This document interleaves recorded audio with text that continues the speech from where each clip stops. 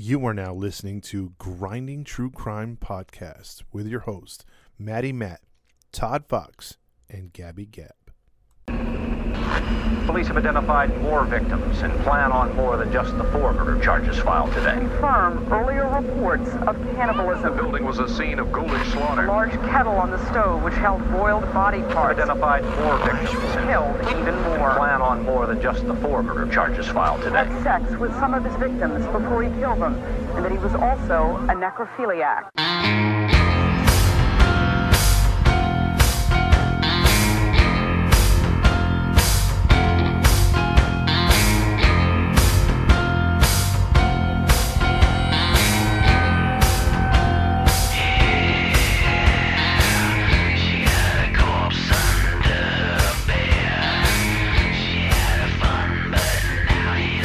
Hey.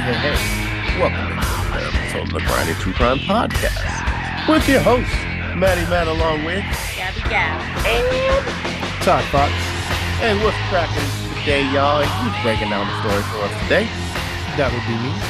That's right. But before we get into our story, let's let you guys know where you can find us.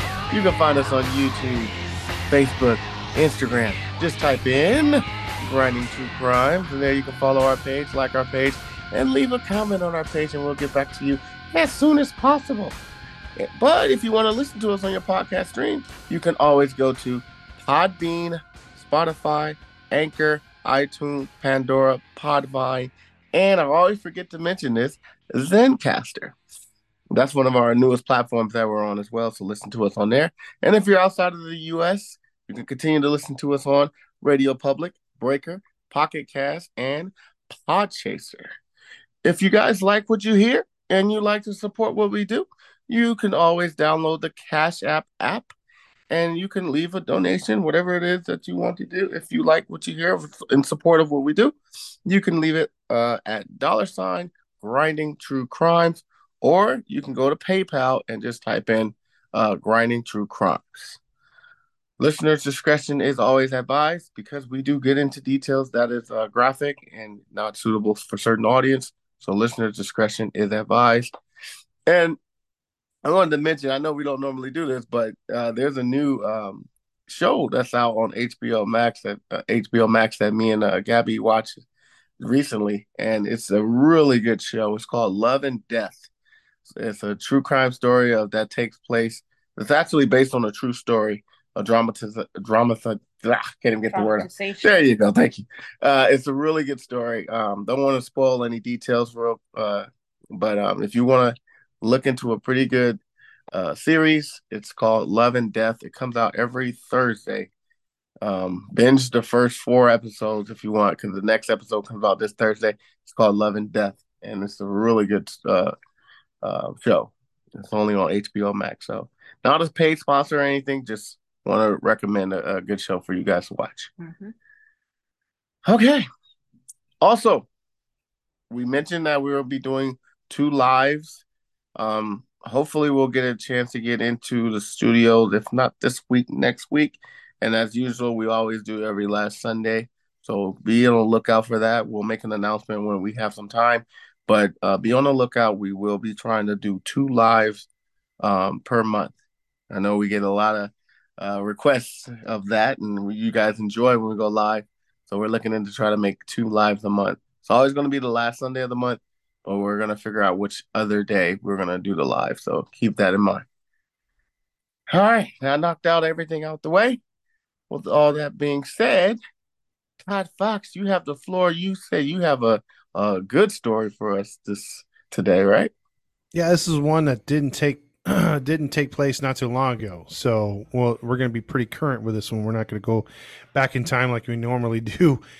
So, this one's going to take, and again, if I'm offending anyone in the state of Ohio, this comes from people that actually live there. And this is 2 or 3 people that live in different parts of Ohio, and they refer to Ohio as the butthole of America.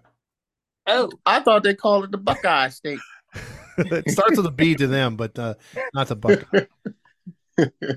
But we're going to talk about Akron, Ohio, and that is the hometown of one LeBron James. So thank you. You said his name right. Yeah, La Queen, whatever you want to call Stop it. it. La Flop. Uh, Stop There you it. go. We're not going to get Don't into be sports, hating but we'll just start La there. Fonda. Yeah, La Fonda. Don't be hating on the king. No, I'm joking. Oh, how dare you? No, I'm Yes, joking. I don't here call we him the go. king. Here we But go. he's a pretty good player. I don't care how arrogant most people are if they're celebrities, if they're up there in sports. He is the most arrogant. I cannot stand him. All I'm saying is I don't remember Jordan calling himself the greatest. Other people call him the greatest. LeBron likes to self-title himself that. But anyway, Moving on. moving on. The city was founded by Simon Perkins in 1825. It was responsible for most of the manufacturing jobs in the Midwest. Goodyear was founded there, still operates there to this day, plus a lot of tire factories, companies, railroads, stuff like that. Back in the day, it was pretty diverse, so it led to a lot of racial tensions in the 1960s and 70s. They had a big KKK uprising there before that was kicked out, thankfully. And but what happened is when the industry faded in the mid 80s, the city became very impoverished. Poverty came in. I don't know. Makes sense. Impoverished. I haven't taken the right grammar classes. Oh my God. You haven't taken any lessons, apparently. Exactly. Get educated, Todd, will you? Wait a minute. The grammar Nazis are going to kill us. Yes, I need to revisit that teacher down in Miami. Maybe she could teach me a thing or two. But I'll took in a flight over there and we'll see what happens.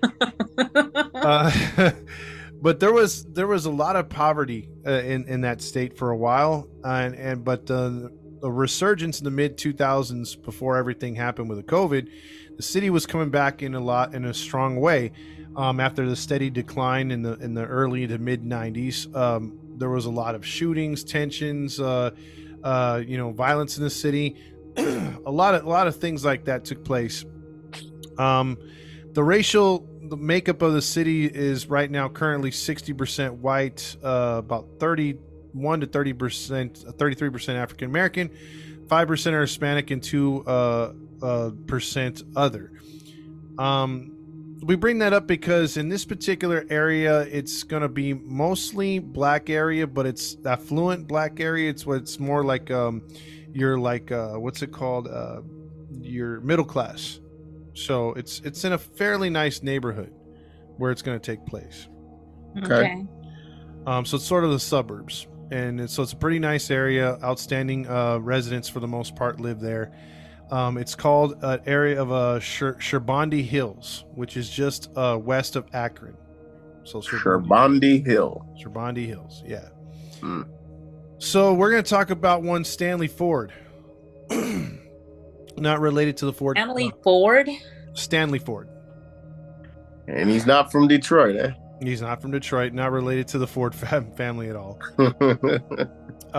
He was born in 1959 with a good upbringing, but his father died young, but his mother was an outstanding part of the neighborhood, and she taught him well and treated him well and taught him to be respectful to others, and he grew up an outstanding worker. He was a letter carrier for the USPS, which is the United States Postal Office. And he would become retired, semi-retired, work for them maybe on the weekends if he had time. But for the most part, he was retired by the early to mid 2000s. So he worked a long time for United States Postal Office. He lived in the house next to his mother. He wound up buying a house next to his mother's house, which he grew up in since 59. When she would pass away in the mid 2000s, he would inherit that house. And he would live in it with his wife at the time, Anita.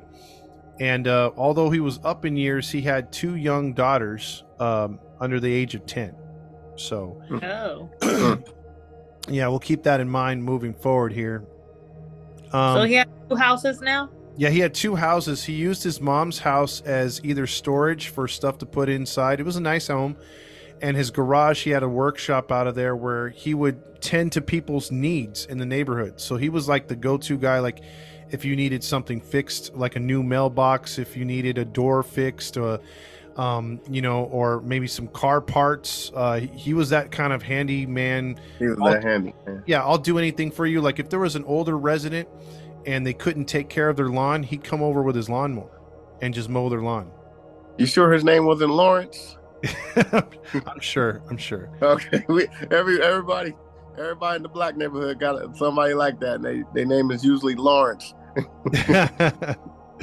Now this guy's Stanley, so he was beloved in the neighborhood. He was like the longest living resident of the neighborhood, so everybody knew him. And they knew his mom prior to her death as well. So Anita is his wife. Like I said, she was like almost 50. He was in his mid 50s, and they had a 9-year-old and a 7-year-old. So Anita, darling. That is insane. In their 50s, and they got kids so young? Yep, correct. Papa of the Rolling Stone. He sure was. And he basically, at this point, is a stay-at-home dad. So he'll take care of his daughters while his wife, when it's school time, she works for the school district. So she has like an office job, good paying job. So she's the one that pays the bills right now. How do y'all feel about that? I don't mind about it, honestly. I think that if... Sorry, I interrupted you. Go ahead.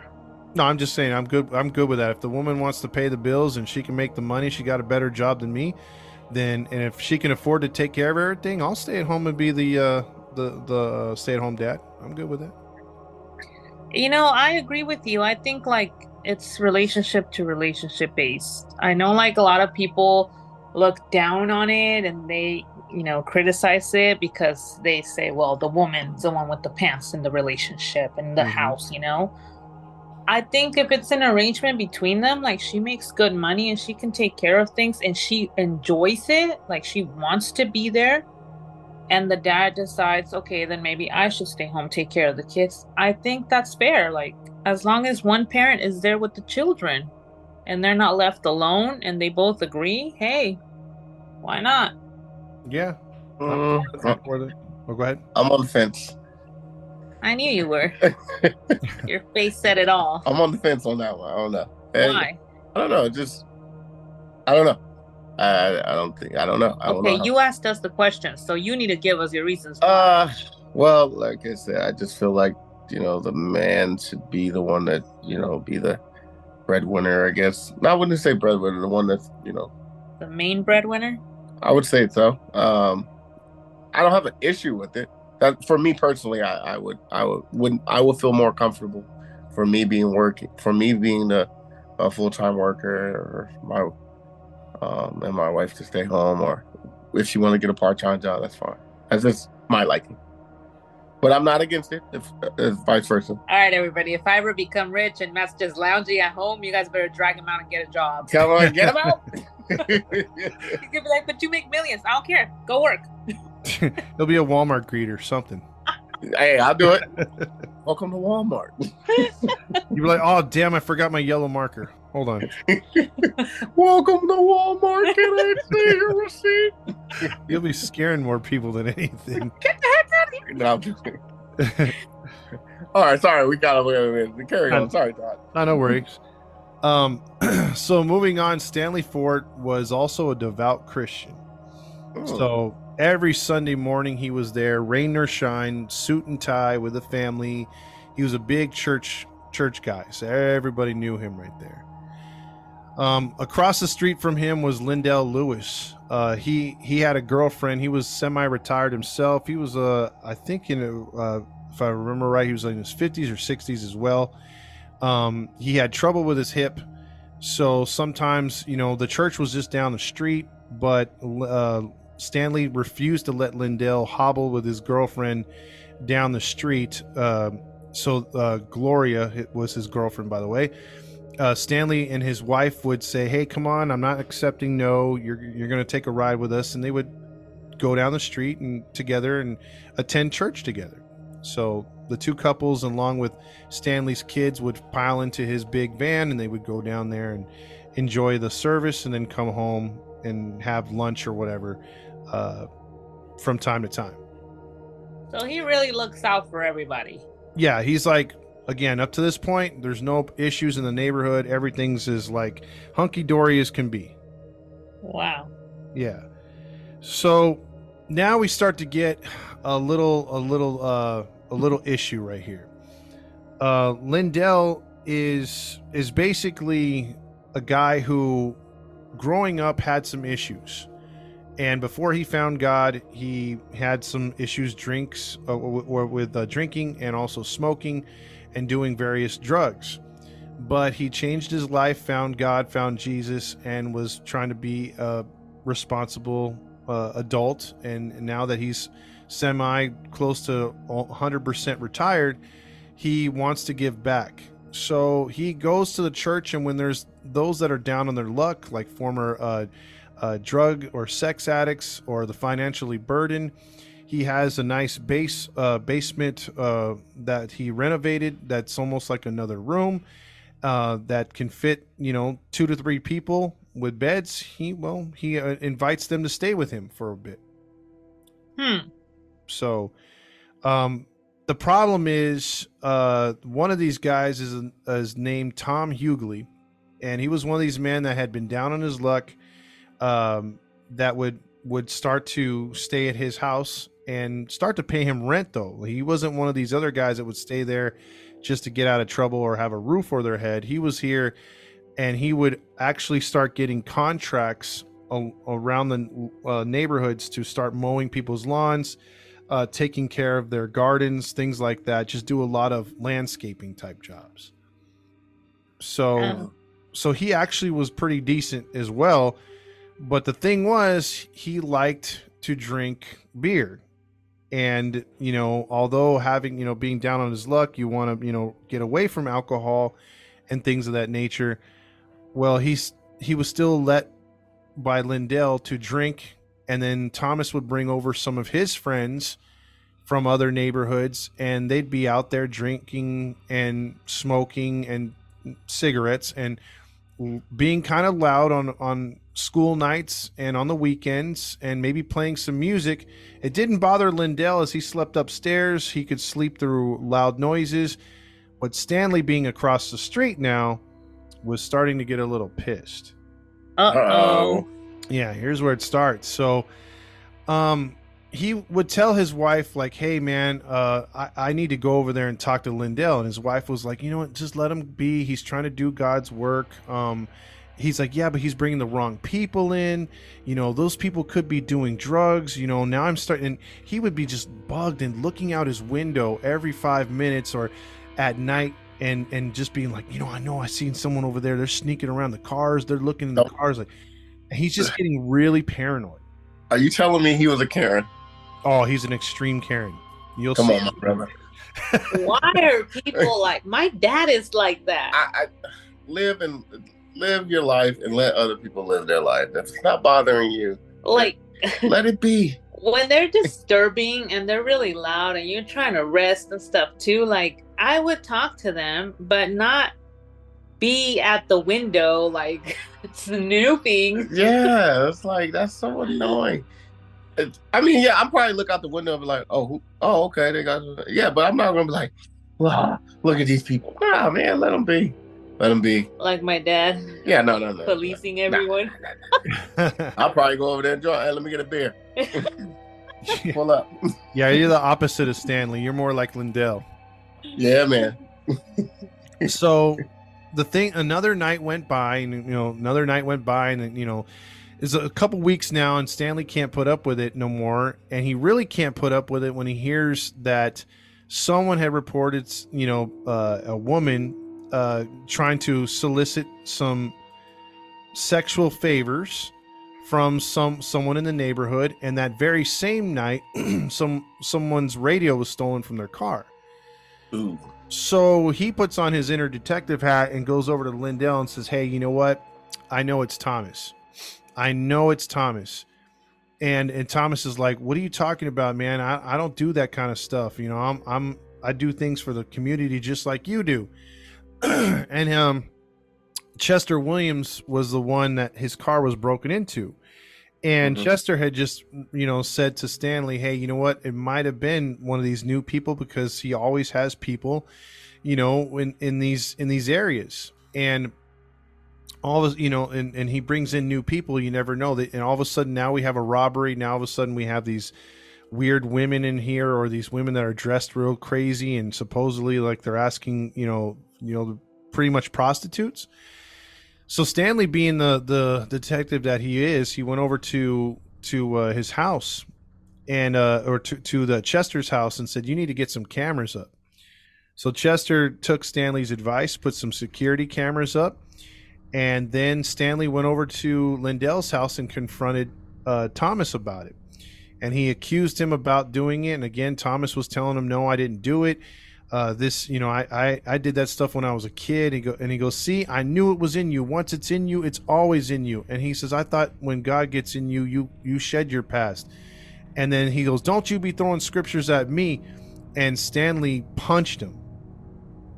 And he knocked him down to the ground, Thomas. And Thomas got up, and he's in his Thomas is about 40 right now, barely 40, and you got Stanley who's in his mid 50s, and that's how he doesn't care. He'll square up with anybody. Wait, who punched who? Stanley punched Thomas, the younger guy. Oh, okay. Yeah, he knocked him to the ground. They called the police. No charges were filed, but they were told to stay away from each other. Now Lindell and Mr. Ford, Stanley, are not friends anymore. Oh no. Yeah. So this was something that that now Stanley's really paranoid. He puts in a camera system at his mom's house and on his house. Then he also puts a security code, because he's thinking that some of his tools are going to be stolen. So he puts one in on his garage. And keep in mind of that security system that he puts in, because that's going to come up big in the story later on. Okay. So he puts that in place right there. So again, right now, more and more people are coming over to hang out. The parties aren't getting smaller. Instead of 3 or 4 guys drinking on a porch, it's more like 10 to 15 to 20 people now. And because Lindell doesn't want people staying over or sleeping on his porch like they had done on an occasion or two, he buys an old van and leaves it in his driveway so that if these people get too tired, they have a minivan to sleep in. Well, that's nice of him. Outside of the house. That's dangerous already. It is dangerous. I'm not gonna You're lie. just allowing anybody to just come and stay at your house, and then you have your girlfriend there? Mm-hmm. Yeah, no, that's not smart. I call that a good host. It's shut up. You would be having people come stay at our house with me here. First of all, that's not going to happen. But I'm just saying, at least he's looking out for the people. And look, he does not want no drunk drivers. So he said, screw that. Just you guys all go into my minivan like a pack of sardines and just sleep there so you let the booze go off. Yeah, but it's not just that. He's got people living in there already. Hey, I didn't mention people all that. Aren't leaving. Yeah, it's becoming a hub now. Yeah. And the van is inoperable, so it's not one of those you could drive off. So it's going to stay in the parking lot. Plus, whoever can't fit in the basement, obviously goes to the van. If you can't make it home, you're too inebriated, or you've had too much drugs or things like that. He wants you to stay out of trouble. Don't get caught, because that's the suburbs, and they will have some cops that'll come by and pick you up if you're. Absolutely. Dude, that's a good host. So contradictory. That's a good host. No, it's not a good host. I'm giving you a hand and a place to sleep in because, you shouldn't be driving drunk or all drugged out. But sure, spend all day at my house getting drugged and drunk. That's a good host. Shut up. Get on my nerves now. Oh, my God. Oh, man. So now you have teenagers and family members around the neighborhood that are starting to see, maybe a little bit of drug paraphernalia hanging out, or some bottles, cans. Some people are even saying they witnessed a couple people having sex in the van outside, because again, it's outside for everyone to see. And you got loud music at all times of night. It's not bothering Lindell. He's not telling anybody else about anything.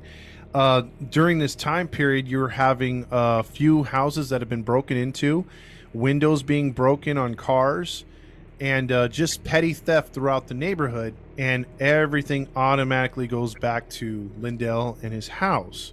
Of course. Yeah. So this is further pushing this what do you call it, feud even further.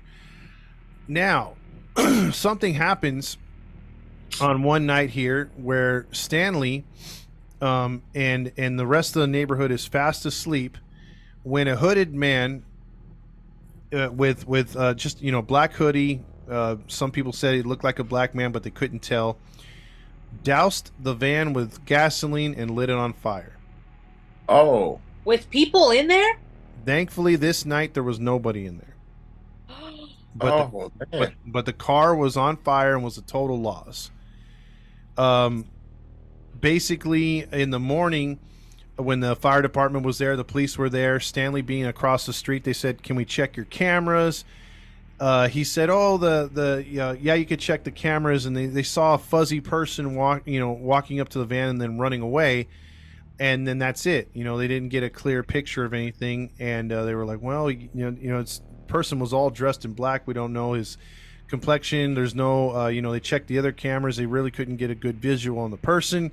So, yeah, and it's at nighttime. Yeah, well, that's what you're guessing so far. And the Johnsons were like, "Well, that's a car fire. Maybe the thing then started on its own and sparked a fire." And Lindell's like, "Look, this car doesn't work." "Yeah, but sometimes it kind of blow up, spontaneous combustion." So, but yeah, they were at a loss. They were like, "Okay, then what are we doing here?" So the police really had nothing to go on, and Lindell's pissed off. He has to get the car towed. And they basically go at it again, and now in the street, and there's a massive brawl between Thomas and his buddies, and Lindell's trying to hobble over there and swing his cane at Stanley. Stanley's got some of his neighbor friends on his side. So police have to come in there and be like, "Hey man, you guys need to stay on your sides of the street, leave each other alone. This is stupid, like whatever, we'll figure this out. Just stay away from each other." And so they warned each side, and Thomas had a friend named Ronald, and he's like, "You know what? I know Ronald does drugs. I know he owns some of these prostitutes. He's a pimp. He probably owes someone some drug money, and they set your car on fire, Lindell. You should get these people off your property as quickly as possible." He's like, "Don't tell me what to do. I could do whatever I want. I'm doing God's work. What are you doing?" And it's just a back and forth. They wouldn't shut up. Yeah, because it's God's work to have prostitutes and drug addicts and alcoholics out of your house. Yes. So, unfortunately, we have a date. Uh-oh. You know what that means when we have a date on this show? Yes. It's over. It's over for somebody. But April 18th, 2016. Oh, wow. Jeez, that is recent. 7 years ago. Yes. 2016. It's a week later after the van incident, and once again Thomas has had a after hours party after he's worked all day. It's the weather's changing. He's been doing a lot of landscaping. It's getting a little warmer. So he had a long day. He had drinks with his friends. He had just went to sleep around 1 a.m. in the morning, and it is now 2 a.m. in the morning. And, just a week later or a week earlier, Lindell Lewis had a hip replacement surgery. And his room is upstairs. These homes are built in the 1930s, 1940s, so they're mostly made out of wood. And they have a brick chimney in the middle of the home or whatever. And they're about 2 stories, 3 bedrooms. And like I said, it has a basement in the attic or whatever. But since the surgery, his girlfriend has been taking care of him, and he's been pretty much bedridden. If you've ever had hip surgery, you're not too mobile with that. So he's upstairs, and he's asleep up there. He's asleep with her.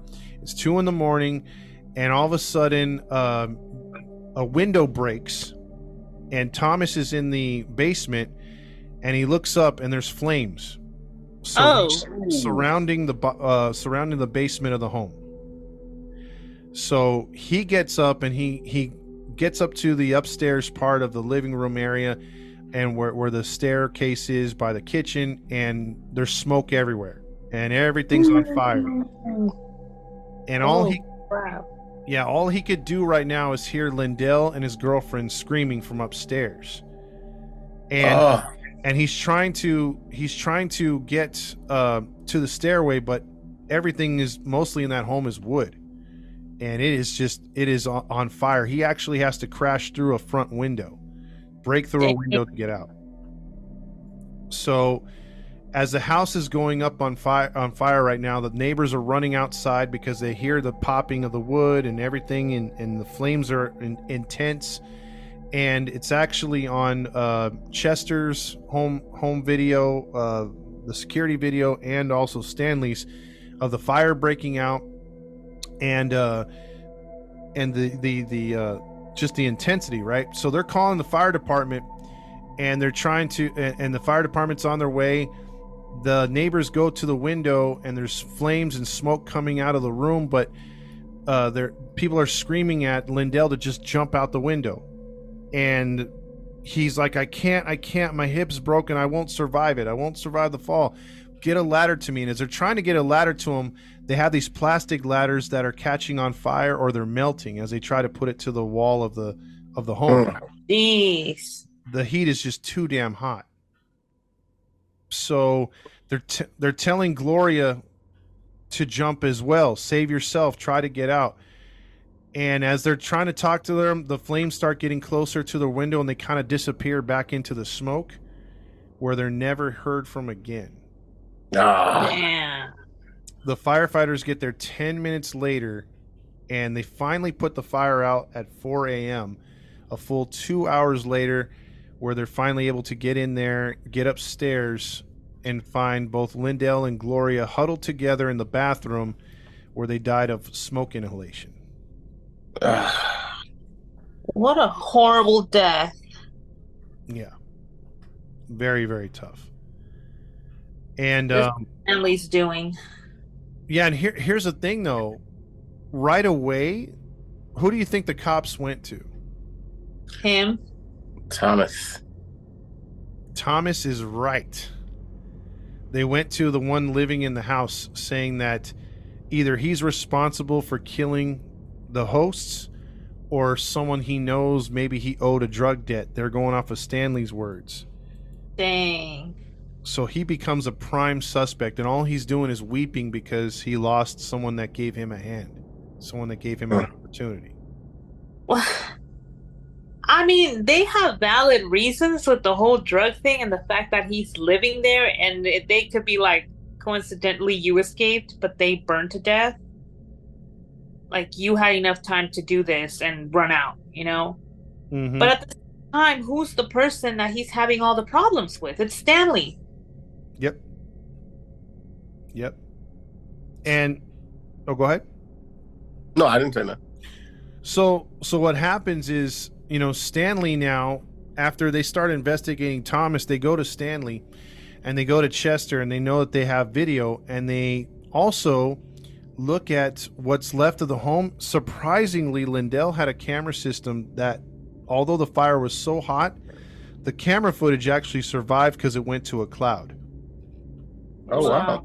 So by that happening, they were able to view the video. Now the video's online. You could take a look at it.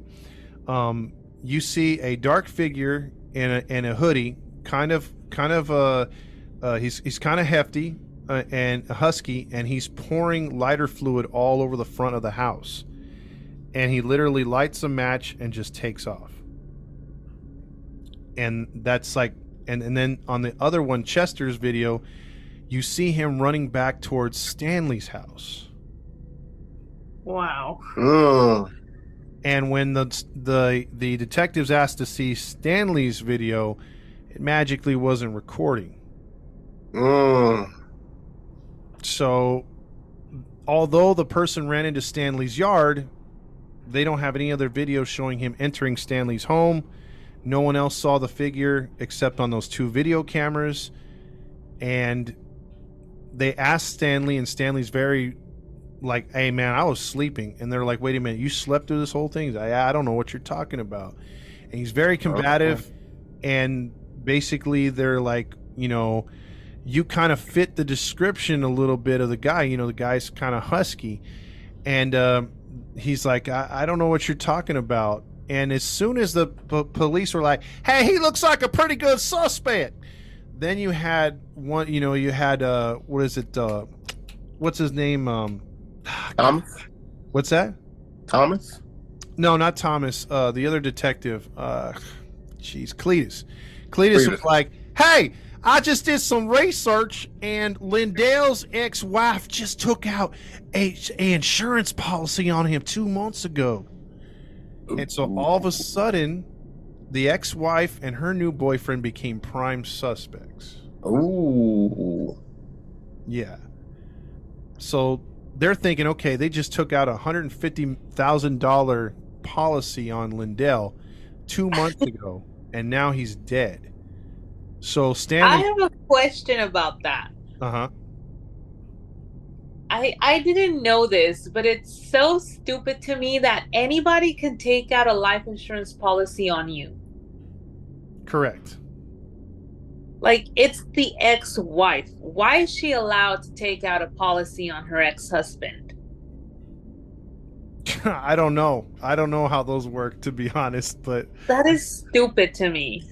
Unless he never changed her as a beneficiary. No, they said she took out.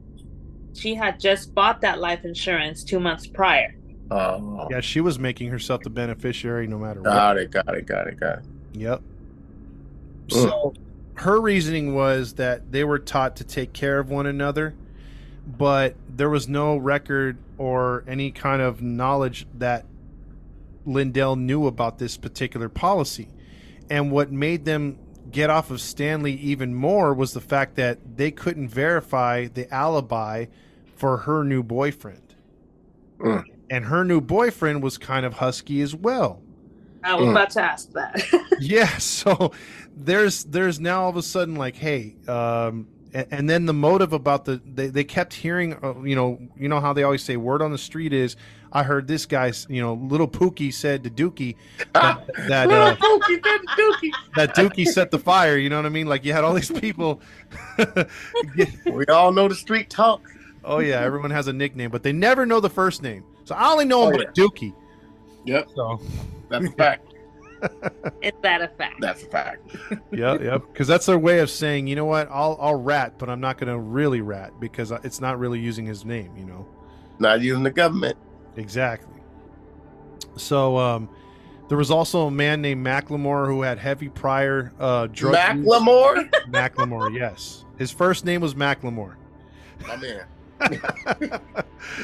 And supposedly, yeah, Macklemore was that terrible rapper, but we won't get into. Hey man, you leave him alone, man. He represented for the white people. Or it's like when you say his name, it's like Macklemore rapper, like in question. But I take it you didn't like Macklemore. Move on. It's terrible. So he's being looked at too because Thomas told him that he got into a discussion with Macklemore and Lindell one night, and Macklemore was pissed because he had asked him for money to get through something he was going through, and Lindell had the money to give him but wouldn't give it to him. And he got pretty pissed off and broke something on the way out of Lindell's house. So Thomas was kind of helping, throw the scent off of Stanley and everybody else. So let me get this straight. Mm-hmm. This man got mad at Lindell because he wanted money and Lindell didn't give it to him. Exactly. That was one of the things, yeah. The entitlement. Seriously. Exactly. So, as you can imagine, with an unsolved case in a neighborhood like that, people that was once they were once a close-knit community. Everyone talked to each other. Now you have people kind of avoiding each other. You have people kind of like pointing the finger at each other. It's not the same, and it makes things worse when the home is sitting there burnt to a crisp for a good 6 months until they finally knock it down in early 2017. So, you know, now the reminder is an empty lot that no one's building a home on, so it's just sitting there and it's a constant thing. I mean, I don't blame them. How could you trust anybody at that point? Like, you don't know who the hell did it or who you live around.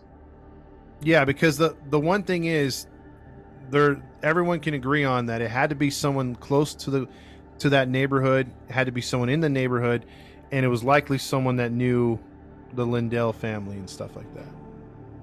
Agreed. Yep. So now we fast forward a little bit into early 2017 as well, when just a couple homes down from Stanley Ford, on the opposite side where Lindell's side of the street was, you have the Huggins Boggs family that moves in. So Huggins Boggs. Yeah, it's Huggins Boggs. Yeah, you got some names on this story. Yeah, well, it's because it's one of those families where, you know, the two get together but they're not really married, so they're using two last names. Okay. Yeah, Got it. And they move into a home that's built in the early 40s. It's pretty sturdy. This is a blended. It's like a 3 to 4 bedroom home, but they fit the big family in there, and I'll explain that in a second. Okay. They weren't married, like I said. Dennis Huggins is the husband. He's an African American male. He's 35 years old. Angela Boggs is 38. She's a white female. I knew that. Yeah, so it's a blended family, like I said. Angela, let's see. Dennis had 4 kids prior, he had 4 kids with Angela, consisting of Deja Huggins at 6. Let's see. The little boy Huggins at 5. I missed his name on here. Olivia Huggins 3, and Cameron Huggins 16 months old. So how many are they? 4. Yeah, there's 4 right there. That sounded like more. Well, you have Angela, who already had 3 kids of her own, or 2 kids of her own. Sorry. She had Brittany Boggs, who was 17, and Jared Boggs, who was 14 years old. So wow. you have 6 kids and 2 parents, so there's a total of 8 people in the house. So Dennis had a career and went as an engineer, an electrical technician. He went to DeVry University as an apprentice, and it was a demanding job, but with all those kids coming left and right, one of them had to stay home. And she was a top-notch dialysis technician.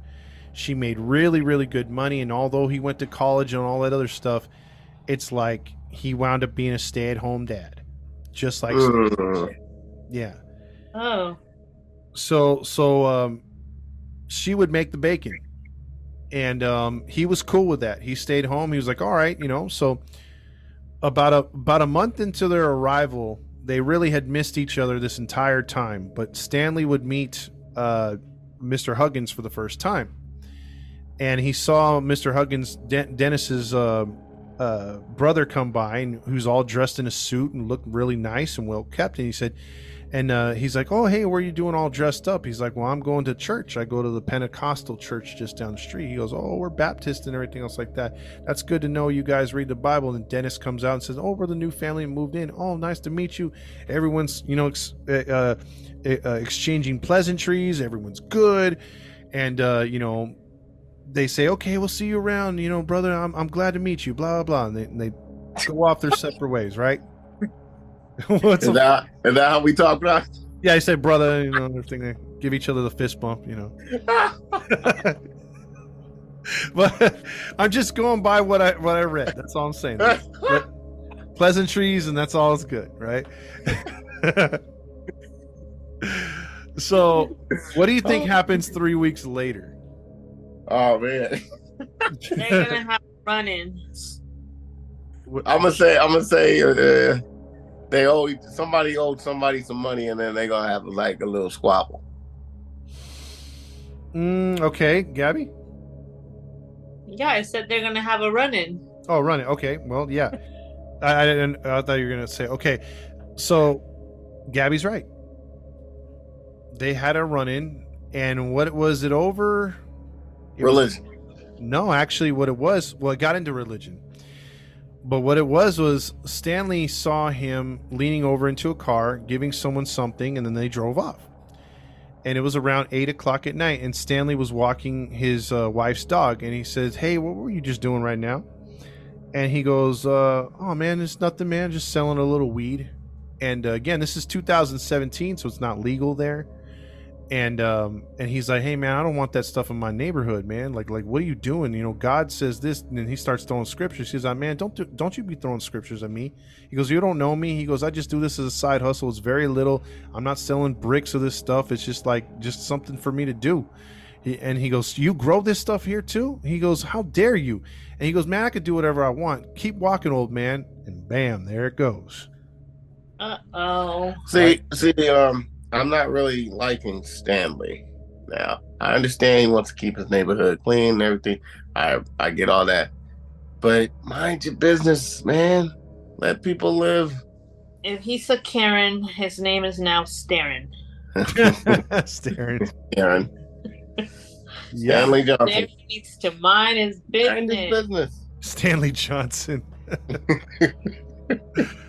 Yeah, and this now would turn into part 2 because Oh no. Dennis There's babies in that house. Dennis would now have his family over, which was pretty big, and he had a couple brothers who had big families as well. And they would have parties and and nothing like Thomas from prior times. And keep in mind now, Thomas is living at the church down the street. He's still doing people's neighborhoods. So when he walks through the neighborhoods, people are still giving him the stink eye. So he's already got a bad look on him as well, and people are suspecting him. And Dennis's family has been labeled by Stanley to some of the other neighbors as troublemakers. Look out for the 14-year-old Boggs boy. He breaks into cars, because there's now all of a sudden a rash of little petty theft going along in the neighborhood. Oh dear. And Stanley starts telling everybody, look out for those people right there, and yeah, I'm not liking this Stanley guy. so Barely? Yeah. Barely. And Dennis's family's having honest to good cookouts. Nothing like Lindell's side where it was all hours of the night. These people are having cookouts, throwing the football in the front yard or the backyard. They're playing. The kids are playing tag. There's nothing there, but he's labeling these people as being terrible. So we have a date. Oh man, don't do it. I'm sorry. May 15th, 2017. So we're looking just over a year. Just over a year from the prior fire. And it is 1 a.m. at this time. Dennis and his wife wake up to smoke billowing up the side of all sides of the home. And one person is the first one. A neighbor is the first one to call 911. For some reason, the cell phones that the couple had were not working. Dennis, or they couldn't get the phones weren't traveling out to 911. But all the neighbors, you could listen to the calls. They were calling the fire department. The fire department were on their way quickly as the fire was starting to engulf the house. Dennis ran to each room and got the kids huddled to their room to where the fire wasn't at yet. And they were trying to get to a window to where they could possibly get out, but the windows were engulfed on multiple sides. And there was no safe way to get the kids out and him and the wife. So they're yelling out any open space that they can. And the neighbors are screaming and they're trying to grab water hoses. And as the fire department pulls up, the worst thing that can possibly happen happens. The fire extinguisher on that street was broken. Oh my God. Oh, It had no pressure whatsoever. So the fire department had to call in.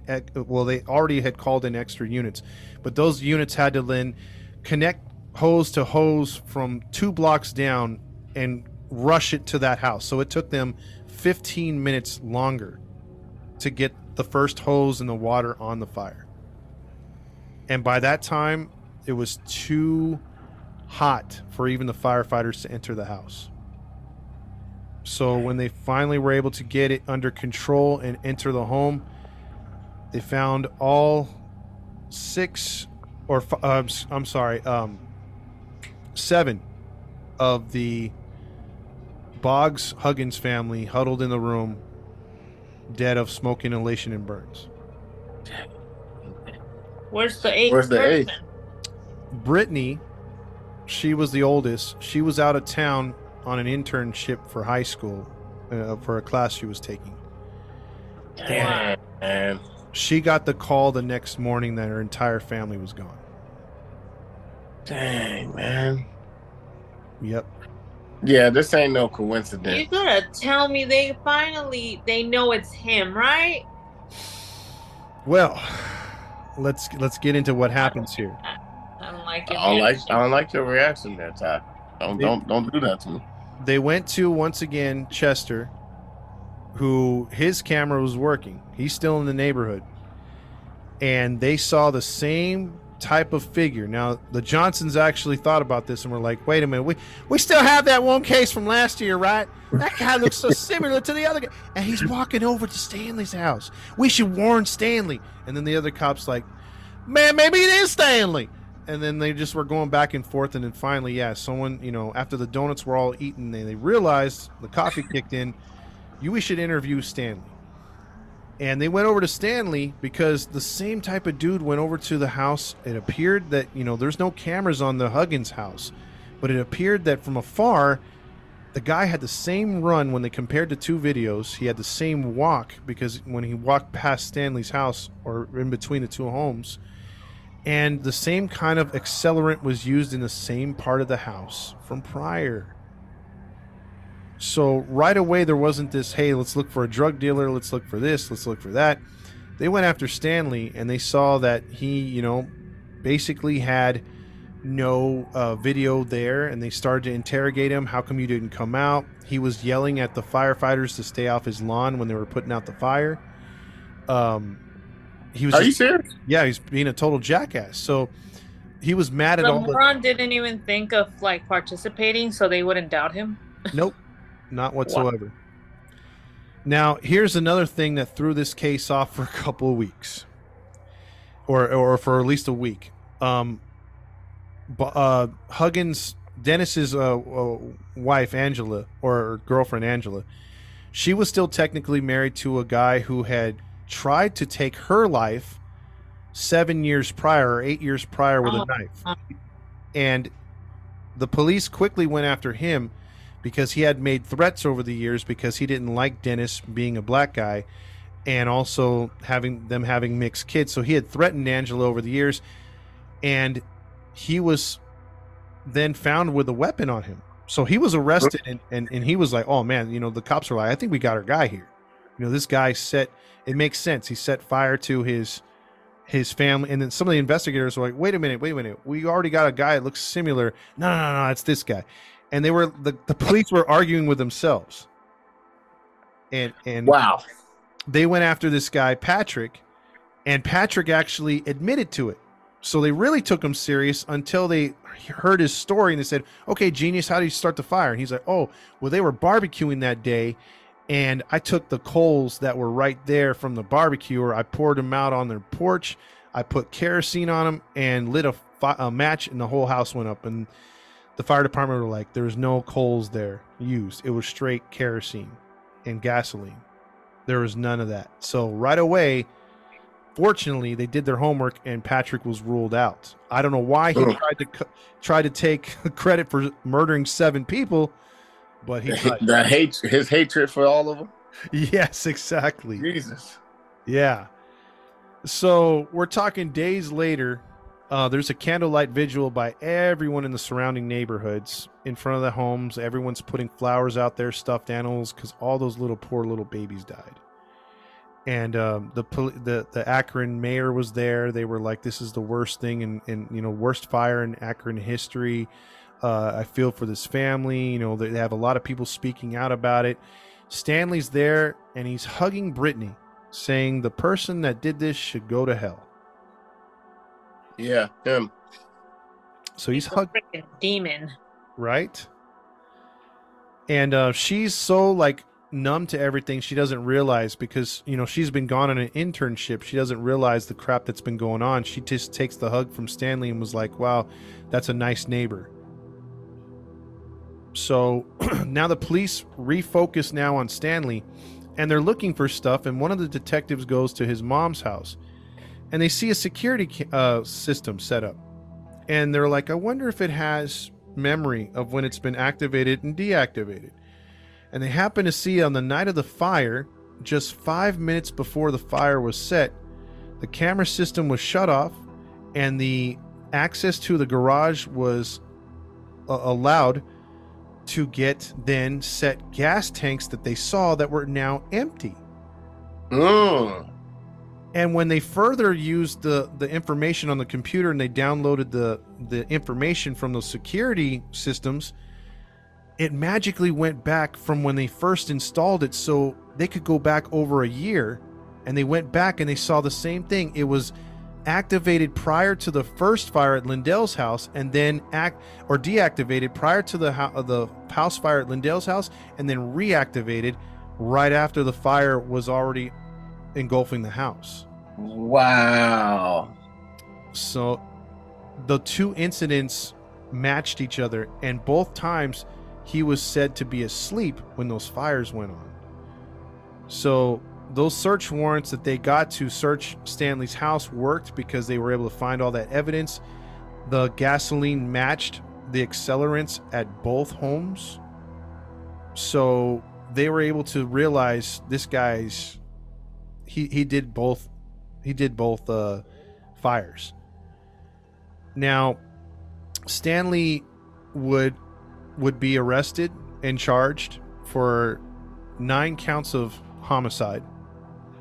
The problem is COVID happened, and that took delays, and there were more evidence gathering. The prosecution, or not, the defense was saying that the prosecution was tampering. They went to court for that. There was a bunch of other stuff. The trial finally concluded in late 2021. Wow. Damn. And what do you think he got? That don't sound good. Oh, yeah. Are you kidding me? 25 years. Yeah, I was about to say that. Maybe 20 years, 25 years. No. He got 90 years. 9? 90.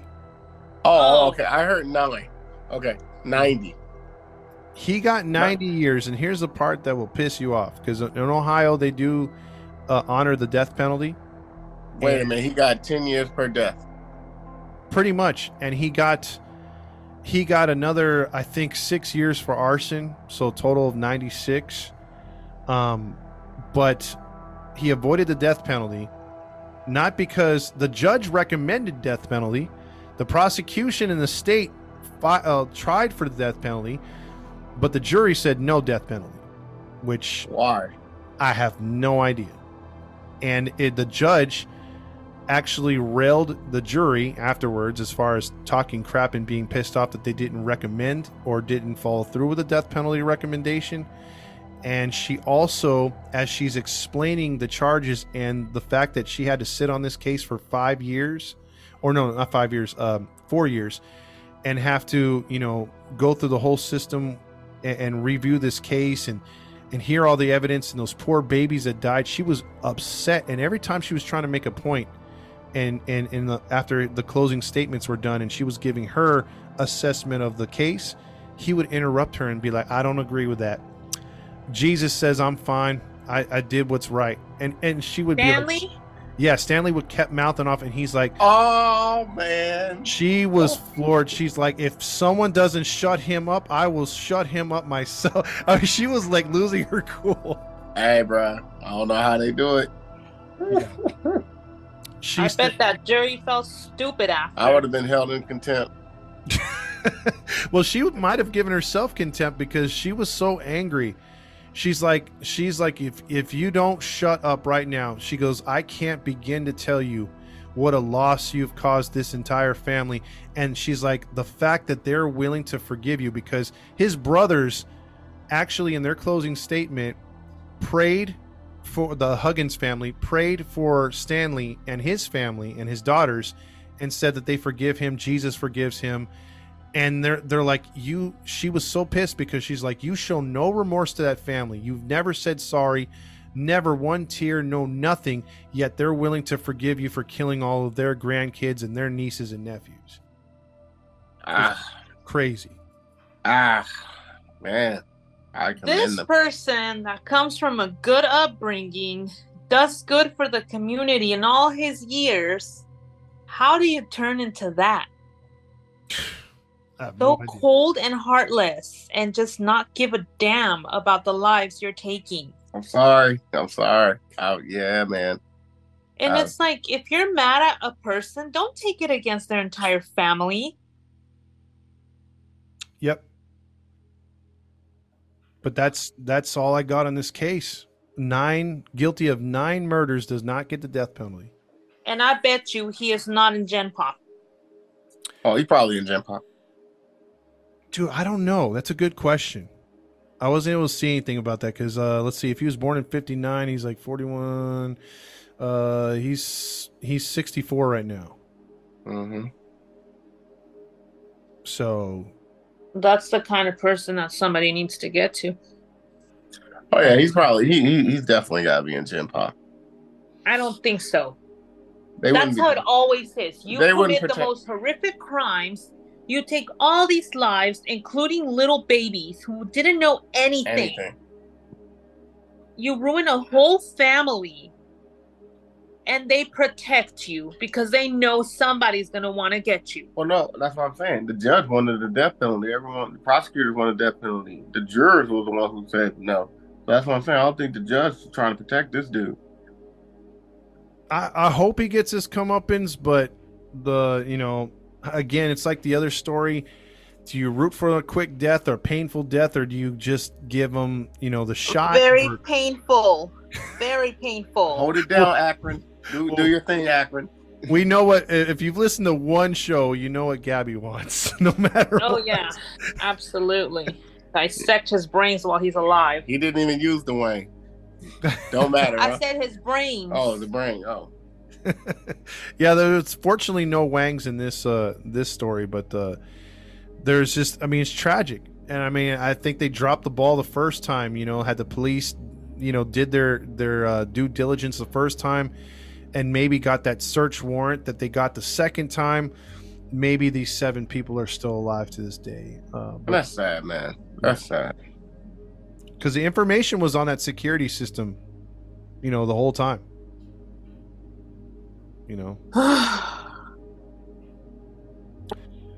They were also able to use some DNA evidence. So if people are like, well, that sounds a little circumstantial, they had a little bit of DNA that they found on some of the clothes and that he wore at those particular times. They were able to trace it back. So they were able to nail him with everything, basically. But the timestamps were huge. Yeah. That's sad. All over getting annoyed by people. What the? And I bet you he said, I did this in the name of Jesus. Yeah, right. Yeah, that's what people like to hide behind when they create atrocities. Unfortunately, they use because I'd like to see where it says that in the Bible you can go ahead and burn your neighbors or family or stuff like that. It's just because you don't like what they do. Yeah, exactly. It's unfortunate, man. Again, if you're gonna his whole thing turned to the family just because of Dennis, and he just left it alone, like Matt said, and stopped being a Karen focus on yourself or the people that are cool with you, then this probably wouldn't have happened too. But Exactly. people go to the extreme. It's just ridiculous. Something's wrong there. That Something's gotta something. be wrong there for a long time. Like you're just pretending to be something you're not Yeah, because you're trying to escape whatever the hell you're battling with yourself. and not to. This is a totally different subject, but he probably has some mental health issues. Oh, most likely. I mean, maybe the anger made him go mental. Yeah, You know. and I get it. We all have mental health issues, but that is an excuse to allow people to just let them do whatever they want. That Yep. isn't an excuse. No, I'm saying like mental health is not an excuse to just be able to do whatever That's you because you want. said that is an excuse. Isn't. No, I said isn't. I just said it low. No. But that's not an excuse to do whatever the heck you want. And that's not, just because someone has mental health doesn't mean that we can't, as citizens, protect ourselves and our loved ones. And if you understand what I'm saying, it was a video that came out with someone who had mental health, and a Marine had, took him out, and now there's an uproar for that. So that's why I said that. A lot of people have mental health issues, but that doesn't mean that we can't protect ourselves from ones that have mental health. And, he probably clearly had that mental health issue.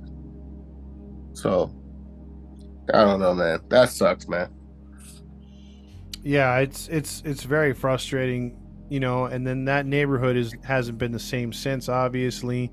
A lot of people have moved out. Oh yeah. Yeah, it's just it's a real eyesore for the neighborhood and for the city of Akron, obviously. So Mm. That's so I feel bad horrible. for that whole family. Yeah, all of them, all the victims. hmm Imagine waking up in the middle of the night and your whole house is engulfed and you have really nowhere to go. yeah. Like I'm thinking of where we're staying right now. I'm thinking of an escape That's pod. what makes me mad with his sentence. It's like he went through the trouble of making sure nobody could get out, Exactly. And he that knew the those whole family was going to go down. homes would light up like matchsticks, being mostly wood, you know. So it's unfortunate. It's really Mm. unfortunate. So and there's video footage of all that stuff online of both fires, the security cameras, the news stories about it. So it's pretty crazy. Yeah. Yeah, I ain't going to go look for that. I'll probably check it out. But yeah, that's I might post the links if everyone wants to see it or at least check out the news stories. The security footage is pretty crazy because the first fire at Lindell's house, I mean that it doesn't get much more blatant than that. And then if you put the two videos together, I mean it's not a hard sell to see it's the same dude, because the walk and the run after the walk to the fire is the same.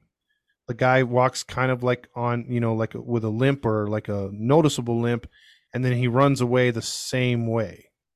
So, Mm. yeah, it's a missed opportunity that first time, unfortunately, a year prior. He's sick. Yep. 9 people dead. That's crazy. That's the worst way to go, man. To burn alive. Mm-hmm. I'd rather drown than to burn alive. The thing is that the smoke will kill you before you even burn, so they didn't even feel that. That's like the slightest positive thing that they didn't feel getting burnt and scorched to death or watching their children.